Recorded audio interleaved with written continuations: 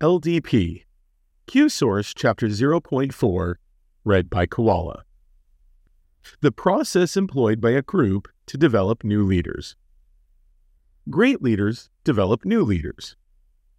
While leadership is critical to all groups, leaders are always in short supply in most groups because only a few groups employ a systematic leadership development process. What separates those few groups from the rest is simple. They are led by great leaders. Great leaders are intent on leaving a legacy that will resound to their group's advantage long after they have gone. Knowing their leadership tenure is limited by human mortality, they get prepared for the expected event of their departure by developing new leaders. Because they cannot predict the precise time of their departure, they stay ready for the unexpected by ensuring that the leaders they develop are ready right now instead of sometime tomorrow. Great leaders are constantly working themselves out of a job. Great leaders develop new leaders systematically through an LDP that is tailored to the needs of the groups they lead. They see this as a primary part of their responsibility as a leader, not something they also do if they can find the time. For great leaders, developing new leaders is leadership of the highest caliber. The LDP has 4 steps: schooling, apprenticeship, opportunity, and failure. Healthy communities, effective organizations, and dynamic teams each employ some form of an LDP that is periodically adjusted to suit their unique need for leaders and the manner by which they develop them. While every LDP reflects the purpose and character of the particular group in which it is housed, every useful process has a form of the same 4 components. First, there is some kind of schooling, the didactic instruction that the potential leader receives on the timeless fundamentals of leadership. The second component is apprenticeship, where the new leader is given the chance to develop the skills he learned from his schooling under the watchful eye of a more experienced leader. Third comes opportunity, the chance for the growing leader to put what he has learned into practice under conditions where he is directly responsible for the outcome.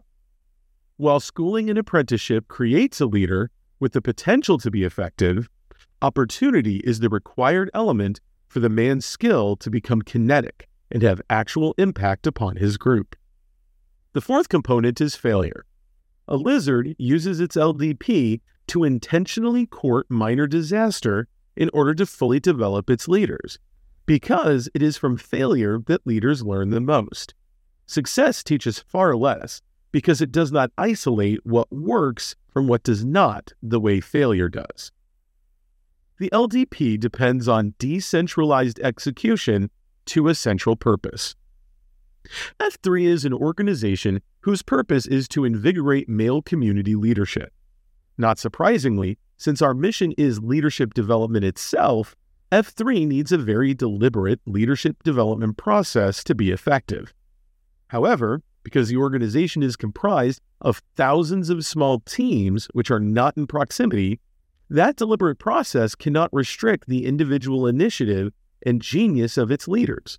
We are absolutely dependent upon our great leaders to be about the business of developing our new leaders. The execution of the LDP is in their hands because it is their hands that are physically upon the new leaders. As a result, we do not dictate the precise manner in which our leaders are to execute F3's LDP, but rather encourage and focus them upon our central purpose.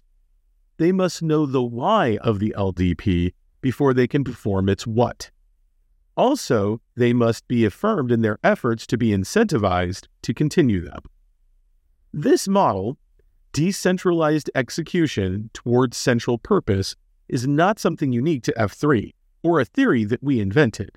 It is the LDP methodology employed by the great leaders of healthy communities, effective organizations, and dynamic teams, and always has been.